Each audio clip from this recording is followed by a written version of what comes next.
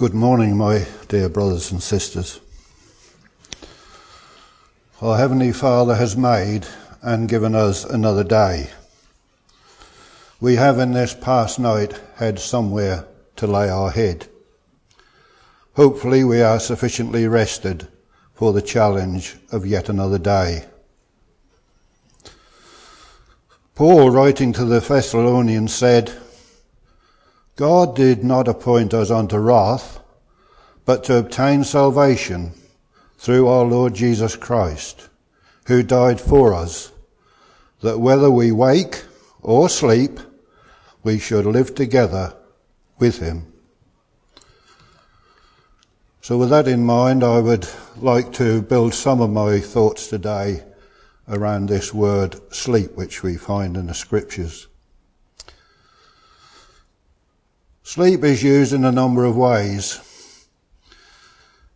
Its most natural use is God-given provision of physical rest.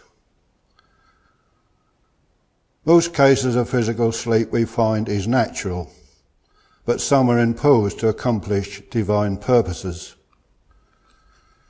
In Genesis, we remember God chose that method to provide a wife for Adam by causing a deep sleep to fall upon Adam. And then we have that very young Samuel awakened out of sleep to be instructed by God. Samson, Delilah lulled him into sleep on her knees in God's purpose against the Philistines. Sleep is used figuratively, referring to idle and slothful in God's sight. Proverbs chapter 6 and verse 9. How long will you slumber, O sluggard? When will you arise from your sleep? Proverbs chapter 20. Do not love sleep, lest you come to poverty. Open your eyes, and you will be satisfied with bread. But on the other hand, from Ecclesiastes, the sleep of a labouring man is sweet, whether he eats little or much, but the abundance of the rich will not permit him to sleep. And then, what about the disciples who were with Jesus in the hour of his need in the Garden of Gethsemane? Jesus' command was, sit here while I go yonder and pray. For an hour, Jesus was on the ground before his Father. And it is Luke who writes, and being in agony, he prayed more earnestly, and his sweat, as it were, great drops of blood falling to the ground. It may be taken as certain that the disciples had every intention of watching as he bade them, but within an hour they were asleep. The reproach was specifically aimed at Peter. Simon, are you sleeping? Could you not watch 1 hour?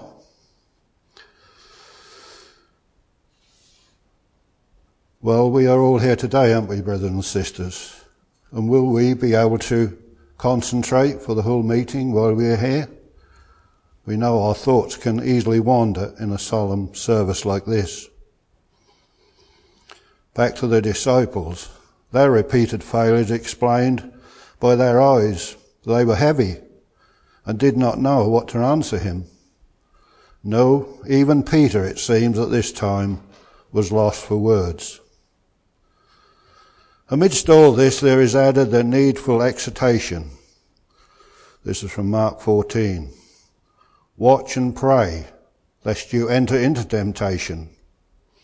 The spirit indeed is willing, but the flesh is weak.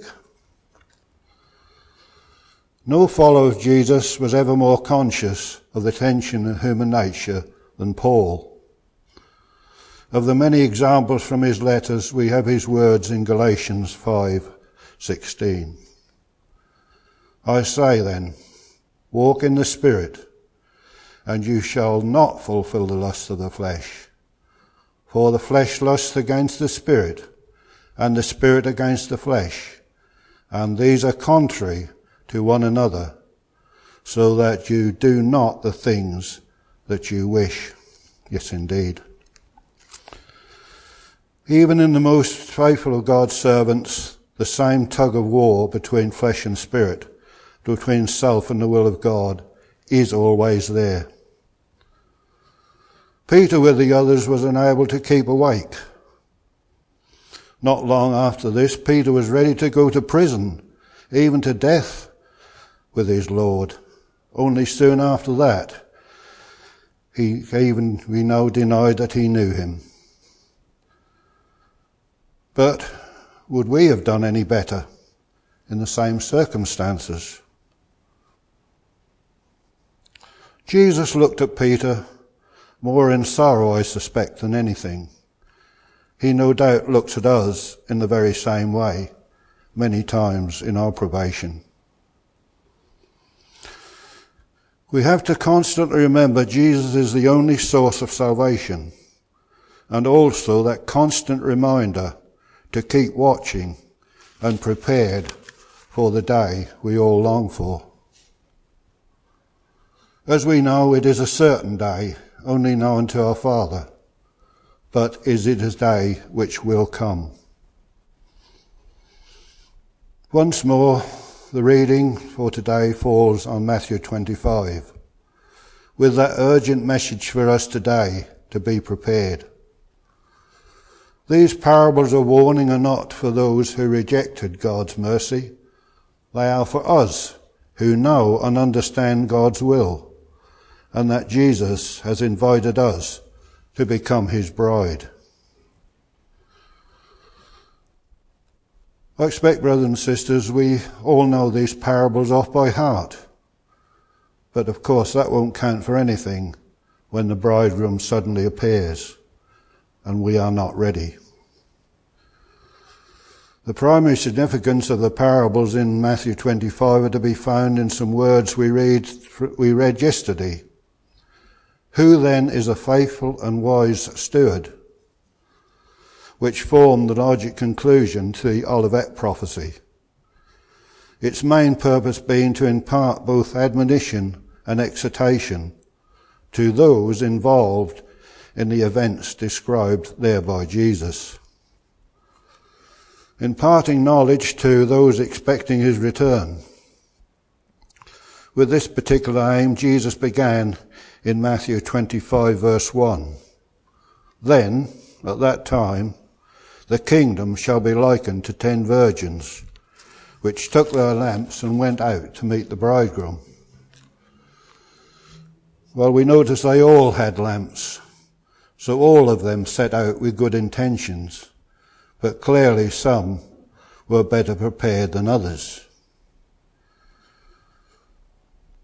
The companions in the parable had all been chosen and invited, and were awaiting the pleasure of the bridegroom. As for us today, Jesus has invited us to become his bride, and our way needs to be sufficiently lit as we progress along that narrow way forward to that guest chamber. Light is truth in two aspects revealed in the scriptures. Paul speaks of light of the knowledge of the glory of God. And we who have become light bearers have to be true to that knowledge. As for the truth, it's also something done as well as something believed. It is thought that some of these virgin lamps would have been very small and only capable of holding very little oil, and therefore in constant need of replenishment and attention to the wick, the means by which the oil was transformed into that necessary light. With our knowledge and experience of the gospel, we have to reveal that light of God's truth in our lives. Our lives, like the wick of that lamp, have to convert, as it were, the Spirit Word of God into something visible. This process, of course, as we all know, is easier said than done. Matthew 25 verse 5. while the bridegroom tarried, they all slumbered and slept. With so many unmistakable signs of the Lord Jesus' return, Paul exhorts us in Romans 13, knowing the time that now is high time to awake out of sleep, for now is our salvation nearer than when we believed. The night is far spent, the day is at hand. Let us therefore cast off the works of darkness, and let us put on the armour of light. We of all people know the day of Christ is coming. Each day brings it nearer. As we look at the world around us, I think we would say it's night. Paul says in Thessalonians 5, those who sleep, sleep at night. And he writes in the previous verse, but you, brethren, are not in darkness, so that day should overtake you as a thief. You are sons of the light and sons of the day. We are not of the night nor of darkness. In the first Thessalonians 5, Paul speaks of light and of darkness, and of the armour to put on. As for this figure of putting on, Romans chapter 13, verse 14, put on the Lord Jesus Christ and make no provision for the flesh. Returning again to Matthew 25, the image is found here by Jesus of the wise and foolish, and oil is based on the Old Testament. Proverbs 21, verse 20, there is treasure to be desired and oil in the dwelling of the wise, but a foolish man spends it up. Those words help us to understand the meaning of the oil. That oil which is now available to give light can be spent or swallowed up. Jesus is not only saying that the foolish failed to provide enough oil, but that it had been wastefully used. Perhaps the foolish lit their lamps too soon. Oil is that which gives the light, of course. And for us, there is only one source of light, the living Word of God, with which we can daily replenish our vessels.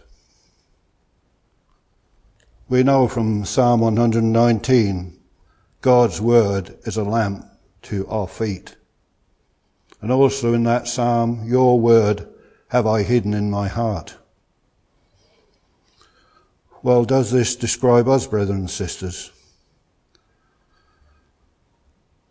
Well, let's hope it won't happen, but just suppose while we are waiting for Christ's return, our Bibles are stolen from us or taken away. Would I have enough of God's Word hidden in our hearts? Would our vessels run dry before Jesus returns?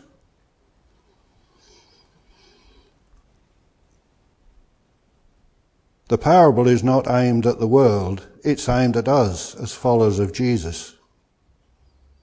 All the virgins were called, but not until the final hour was the difference between the wise and the foolish made apparent. But as important as keeping awake and watching is, it must be balanced, of course, with working. Thus, we have this aspect in the following parable with the use of the talents. These talents were not handed out any old how. They were given exclusively to the master's servants, and to each one according to their own ability. The principle of distribution is described in verse 15 of Matthew 25. To one he gave 5 talents, to another 2, to another 1, to each according to his own ability. Therefore, we have to do the best with what we have while we can. Our Lord does not expect something of us which we possibly cannot do. But we are, says Paul, stewards of the mysteries of God. Moreover, it is required in stewards that a man be found faithful. When our Lord returns, there will be required from us an account of our stewardship. In the parable, he with the 5 talents came and brought in 5 other talents, and he with the 2 gained 2 other talents. So what are these talents? The early followers of Jesus worked according to the instructions of their Lord, teaching and preaching in his name. Many, if not all of those followers of Jesus, would not have done anything like that before. But of course they did have the Holy Spirit to help them. Acts chapter 4 verse 13. When they saw the boldness of Peter and John, they perceived that they were unlearned and ignorant men. They marvelled and took knowledge of them that they had been with Jesus. That did not mean that they were all public speakers, of course. Let's not make the mistake of supposing that there are orders of importance in our service. As Paul wrote to the Romans, we have many members in one body, but all members do not have the same function. So we, being many, are one body in Christ, and individual members one of another, having then gifts differing according to grace that is given us, let us use them.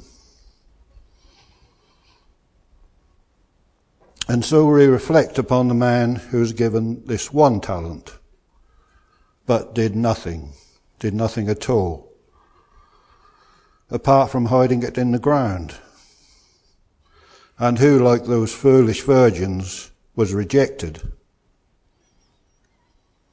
In that he was given less, he wasn't expected to gain as much, of course, as the others. Indeed, it would appear from Matthew 25 verse 24 that the master would have been satisfied had he just done just a little with that 1 talent. You ought to have disposed my money with the bankers. Deposited my money with the bankers. And at my coming, I would have received back mine own with interest, which would not, of course, involve much effort at all. But did he deserve to be called, you wicked servant, because of what he had done? Because he had done nothing with the 1 talent? No, I think his wickedness lay in the expression of his master's character, which he saw. He saw in Jesus a hard man, reaping where he had not sown, gathering that which he had no right to, he said. Christ, a hard man. No wonder even the 1 talent was taken from him. I don't think Christ could ever be accused of being hard. He says to us, my yoke is easy. We would surely say, as we gather before these emblems of his love, he did the hard part. We have to simply come and remember this morning. We have, in comparison, been commanded to do very little. But brethren and sisters, frequently it's in the scriptures that teaches us that it is the small things that really matter, which we all can do, rather than the 1 great heroic deed. There are many among us that we see who are excellent in doing small things that Jesus talks about at the end of Matthew 25. I was hungry and you gave me food, thirsty and you gave me drink, sick and you visited me, and so on. Those who do such things won't have the honour of doing them personally to our Lord at the moment, because he is in heaven. But they won't go unrecognised. Verily I say unto you, insomuch as you have done it unto one of the least of my brethren, you have done it unto me. Paul's counsel applies equally to all. Be not weary in well-doing, for in due season we will reap if you do not lose heart. Later in his message to the 7 churches, the Lord Jesus, who spoke these parables, exhorted his servants, be watchful and strengthen the things that remain. And he said, I know thy works, thy service and thy faith. So, as the spiritual darkness around us increases day by day, we must see that our lamps are burning ever brightly. We have many good reasons for doing so. Before we take the emblems, let's just turn to some of those encouraging words of Isaiah. And we'll look at Isaiah chapter 61.